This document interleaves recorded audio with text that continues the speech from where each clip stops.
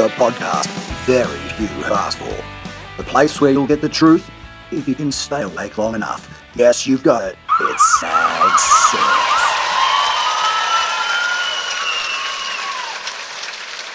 Yes, good evening, folks. Bit of a special one tonight. Snag Says Podcast 16.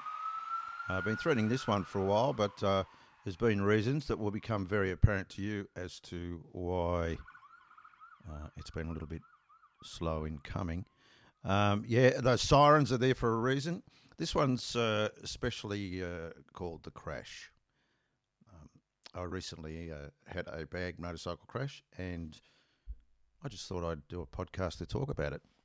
It's 6 weeks ago now, going on for 6 weeks ago. And I'm only now feeling well enough to do it. And also drumming up the motivation. Motivation goes missing when you've been injured. That's one of the things that defines it for me. But anyway, look, I'll tell you the story. That's the best way to do it, I guess. Start from the beginning. If you get bored, give me a yell. You can go and make a cup of tea or turn it off. I don't blame you if you do that. But there's a bit to learn. There's certainly been a bit to learn for me in regard to this accident. And I thought I'd just pass it on to you guys. I'll try and not be boring and try and inject it with a bit of humour. I mean, there's some funny stuff in there. Indeed. It's not all doom and gloom. And it teaches us stuff. So, look, I'll tell you how it all came about. The event was a motorcycle launch, which is what I often have to do in regard to my job as editor of Australian Road Rider. That's attend product launches of motorcycles and ride the bikes, test them, evaluate them, photograph them, write the story, send it off to the magazine printer, and hopefully it arrives at the newsagent and the consumer can read about a new motorcycle, an old motorcycle, but generally new product that's available to them. It's a pretty tried and true method. Nothing special about it. This time was with Aprilia on their new Shiva and Dorsa Duro, two models using a similar engine. Sporty kind of things. The first day was spent riding down the Great Ocean Road on the Shiva. Had an absolute ball doing that with some colleagues through Port Campbell, down to just past there really, and we ended up at Mount Gambier and McNamara Park, Mac Park, better known as Mac Park, which is a racetrack in Mount Gambier, well known, great little track. That was for the second day, and we would ride the Dorsa Duro there, which I was greatly looking forward to. I always look forward to track time. Track time's heaps of fun. And the day started out like any other, talking shit in a bus going to a racetrack after a buffet bacon and egg breakfast. On with the leathers and onto the bike and doing some laps of Mac Park, enjoying it greatly. In fact, I was enjoying it so much I was doing more laps than I probably needed to. In fact, I think I probably did about 40 laps, and it was about 41st lap I fell off, which is pretty interesting. So anyway, look, bottom line is thrashing around the track, having a ball, doing photos, talking rubbish on breaks, and on that the lap, the one that still has the clock ticking on it, I dug a foot peg into the road surface there. For those that don't know, that's where you put your feet. That lifted the back wheel off the ground, which made the bike turn at 45 degrees on a full lean, and it regained traction, which gave me what's known as a high side. That's the stuff you'll see when they're showing you highlights at GP where the guy flies through the air going over the high side of the motorcycle. And that happened to me. I remember it all because I never bumped my head, which I thank my lucky stars for, and I was fully clothed in leathers and safety gear, which is another thing I'm pretty pleased about. You wouldn't do it any other way, but I had all good stuff on. Flew through the air. I knew when I was in the air this wasn't going to be good. And it's amazing what you think about. The whole thing went into slow motion in my mind. And then came the awful thud as I landed on the road, some 20 metres away from where the motorcycle first bit the road. I liken that to standing in front of a freight train and letting it hit you in the chest. Such was the magnitude of that. And I never want to do that again. And I knew I was in trouble immediately because I couldn't breathe and couldn't move. And mainly only because of pain, not that I'd lost any use of anything, thank goodness. But I knew I was in some pretty big strife. I knew there was internal problems. And they had the happy-go-lucky St John's ambulance person that they have at these things, who I could hear saying quickly that she was overpowered by what was going on and they were going to need a further ambulance. And I don't know how long went by when another ambulance came with a full jobby, you know, with all the lights and sirens and white goods in the back and all that sort of stuff. And they proceeded to cut my leathers off me and give me that beautiful green whistle, which actually sends you off to Happy Land. And thank Christ for that. So they cut my leathers off, which is expensive but necessary. And loaded me into the meat wagon and raced into Mount Gambier Hospital. Now, it's funny, this stuff, because what happens, if for anyone that hasn't experienced being in an emergency, you see everything through ceilings. The whole thing's ceilings. You can hear all this stuff going on, but you're looking at ceilings. So I know what the roof of an ambulance looks like. I know what the sky looks like. You operate on your ears because you don't actually see much. So I'm listening to all this, and I could tell there was a degree of urgency that was alarming as we went into the Mount Gambier Hospital, and it was obvious to me that, again, things weren't good. They gave me ketamine in there. Now they tell me the kids line up for ketamine. Well, I'll tell you now that I never want to see it again because it took me to the gates of hell. I think it's the stuff they give you when they got to throw you around a bit when you're busted up, loading me into the CAT scan machine. They weren't mucking around, and they gave me ketamine. I've subsequently looked up. 20% of people have a horrible hallucinatory experience with ketamine. Well, let me tell you, I'm in that... in 20% because I went to the gates of hell. I've never been more frightened in my life of what I've seen with ketamine. So I'm actually officially allergic to ketamine. That was almost the worst experience, was that ketamine. I saw things I never want to see again. So if you're recreationally considering ketamine, good luck to you, but I would think again because spooky stuff, really spooky stuff. So they unload me out of there, and all of a sudden I feel a bloke cutting a hole in me on my side, and I thought, this isn't good. And then I felt his thumb go in and push through my ribs, and that sort of popped. And they were loading a hose in there because I had what's known as I've got to remember it, I was calling it a thermonuclear, but it's a thermoneurox or something, pneumothorax. I can't remember. I should have wrote that down. How's that for prep? Anyway, I'll tell you before the end. Basically, it's a punctured lung. That was punctured by the fact that, by my ribs, which I had 8 broken ribs, 3 fractures of the pelvis, and that punctured lung, which was filling with blood. So I was actually on the critical list at that point, which I didn't realise. It was quickly became obvious that all this was overpowering the emergency department at the Mount Gambier Hospital. And next thing I know, I'm being loaded on an aeroplane to be flown to Royal Adelaide Hospital, the brand new job down there.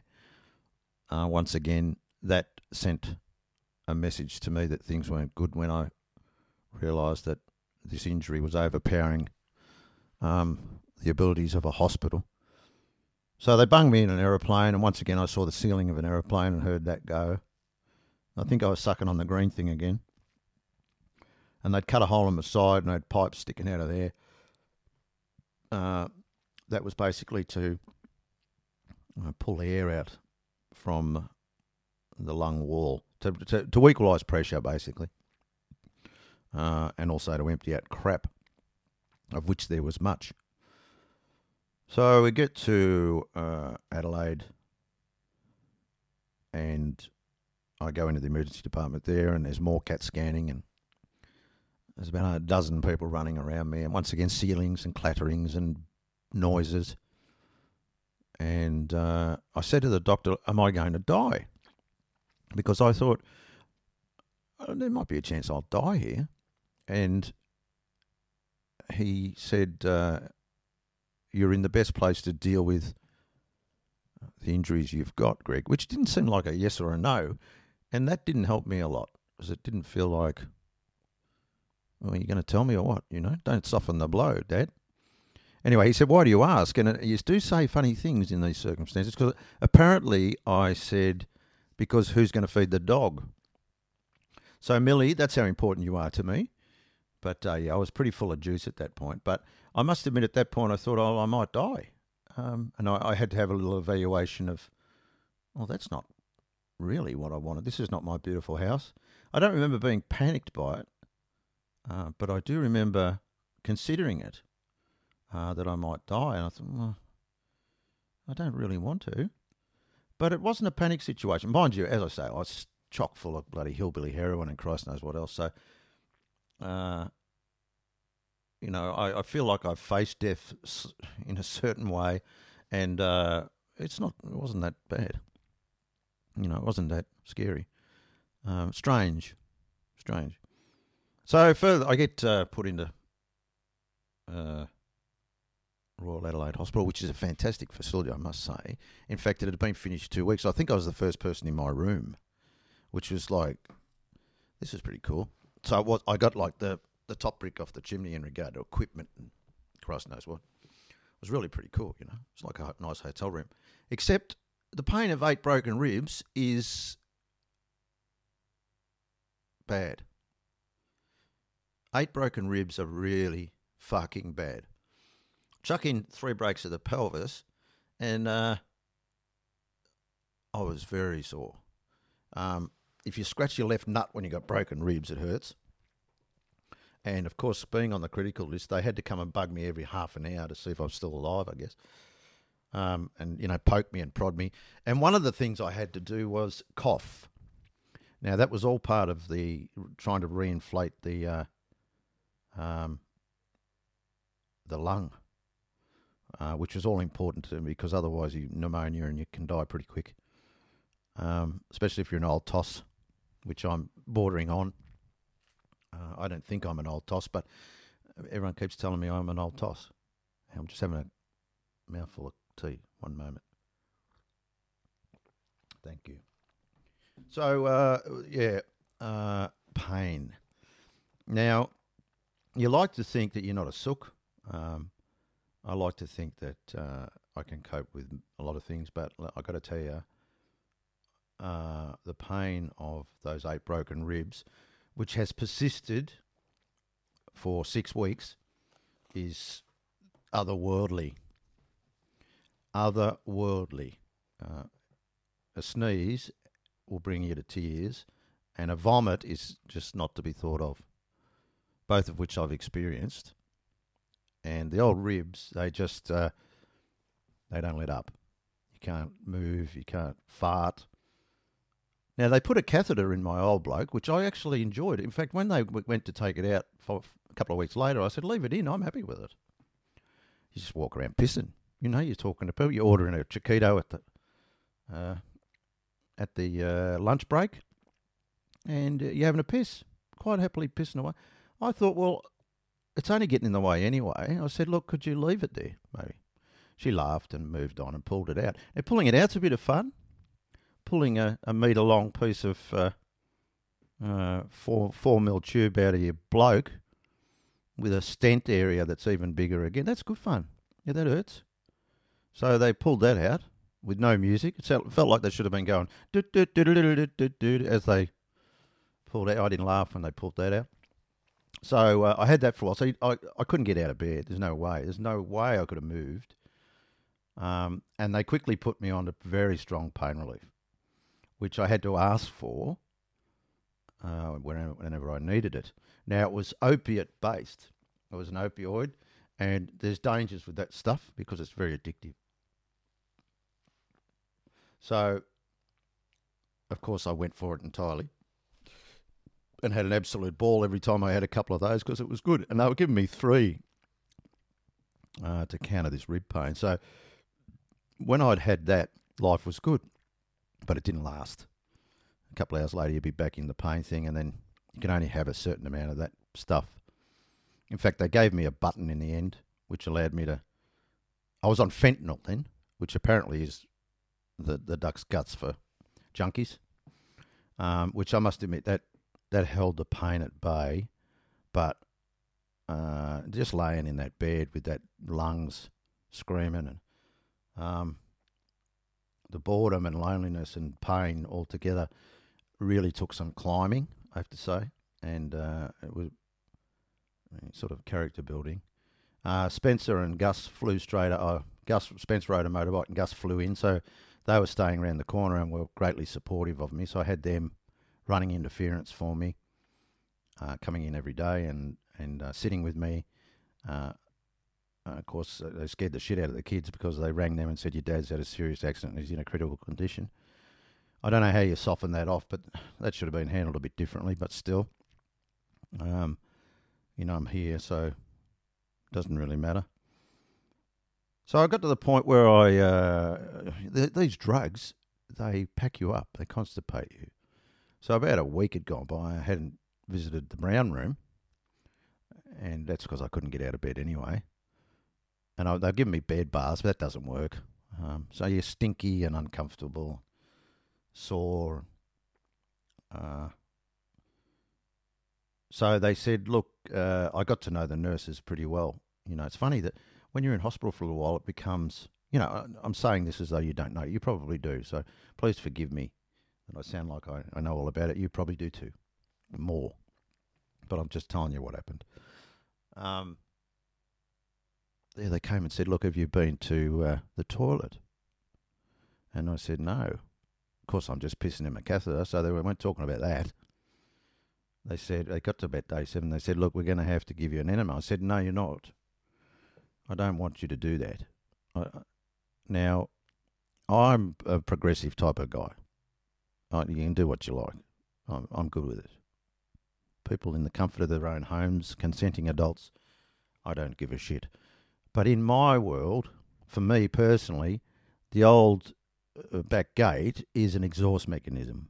It's not an intake mechanism. You with me? This is about giving, not receiving. It's better to give than receive. We've always said that. So I didn't want them putting a bloody garden hose up my jacksie and pumping in 8 litres of soapy water to get me to shit all over the room. Call me old-fashioned. I don't know how you would have gone with it. So I was taking numerous laxatives and all sorts of stuff. Finally, I hobbled to the toilet, which would have taken me 10 minutes. It took me 5 minutes to get up. So when you pull yourself up with broken ribs, you've got to use your core. So you've got to clench your chest. So in order to sit up, you've got to pull hard against your broken ribs. There are no words for that pain. There are no words for it. So you've got to do it. If I'm going to go and have a bloody crap, I'm going to have to do this. If I'm going to get out of bed for any reason. Of course, I couldn't walk. Wasn't allowed to walk until I had my pelvis operated on. So I was completely in bed for 5 days, I think. And I couldn't walk on 3 breaks of the pelvis. I wasn't exactly looking to do a tango or a Pride of Erin. The mobility was right down. So lucky I didn't need a crap, really. Anyway, I ended up having a major incident with a bedpan, and save, the delicate ears amongst us. If you think about Willy Wonka, that's where I was. But we managed to tidy it up, and things came good there as far as all that was concerned. And I just kept eating laxatives and more endone and drugs, and it was all a bit of a blur, watching bad television and eating sandwiches. I got to know everybody, all the orderlies and nurse people and doctors and Christ knows what. And they plated up my pelvis Resley, and it's now got 3 dirty big screws in it, which look very haphazard on the X-ray, but they're holding it all together, titanium screws in my pelvis. So about 2 days after the operation to screw my pelvis up, they said, "You got to get up." I said, What are you talking about, get up? They said, "No, you got to start walking." I said, "What are you talking about? I just bloody screwed my pelvis up 2 days. Give me a break, man." No, you've got to start walking. Fuck me. And then another bloke comes in and sells me a pair of crutches. So he's not missing a trick. He's got out with a credit card. So I've bought a pair of crutches, and now, listeners, you consider trying to walk with a broken pelvis and 8 broken ribs. Not easy. So I managed eventually to walk up to the door and back, which they saw as some great victory. I looked like a bad TAC ad. So I managed to walk up. They'd get me up every 5 minutes to fucking go for a walk, because that's what I wanted to do. Go for a walk. This is great. They're only helping. So I hobbled here, there, and everywhere, and gradually managed to sort of go out the door, back in, back in the fart sack, all that sort of stuff. So eventually it was 12 days I was in there. So the 12 days go by and I'm allowed to go home. Now, I wasn't allowed to fly because of the lung. They won't let you go in a pressurised cabin like that. So we got ourselves a 4-wheel drive, and Spencer drove me home. Now, he did a really good job, Spencer. He looked after me, but the drive from Adelaide to Melbourne, which we had to break into 2, sitting in the front seat of a Volkswagen Tiguan. Not a Tiguan, was it? Is that the little one? Yeah, Tiguan, which I wasn't that impressed with, actually. Should talk about that, I suppose. Not a great car. I'd be looking Japanese before I bought that. But anyway, move on from there. Absolute agony, sitting in that front seat, chewing on bloody hillbilly heroin till the cows come home. We had to stop halfway. I couldn't go all the way. I never want to do that again. So finally I got myself home and into the fart sack, and really basically looking after myself.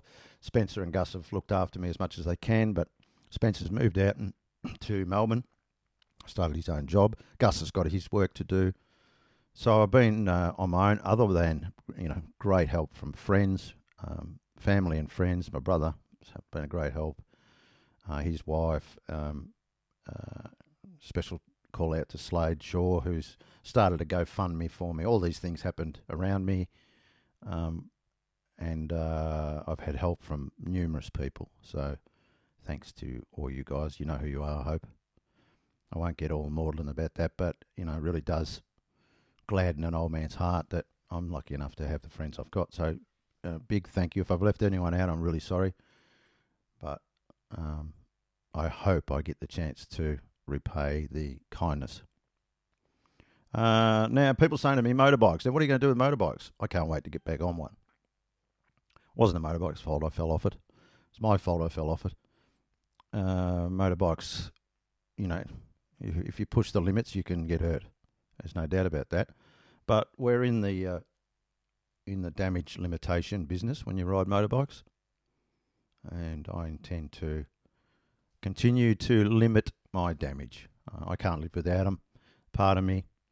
I'll probably button off a bit. I probably realise I'm 50. What am I now? What year is it? 57 now. Probably fastest laps behind me. Maybe I've been riding a little bit quick. Maybe. I don't know. Just made a mistake, fell off, paid a price. So the outlook is that I've got about 8 months before I'll be right. My income's halved. My workload's halved with it. So that's not a bad thing. I can actually walk without a stick now. Millie loves me again. She didn't know who I was when I came through the door hobbling. It really upset her. She didn't know what had happened, what's happened to my dad. But she was very, very respectful, and she sits by my feet. So bikes, yes. I'm now off those horrible drugs, which have been replaced with far less addictive drugs.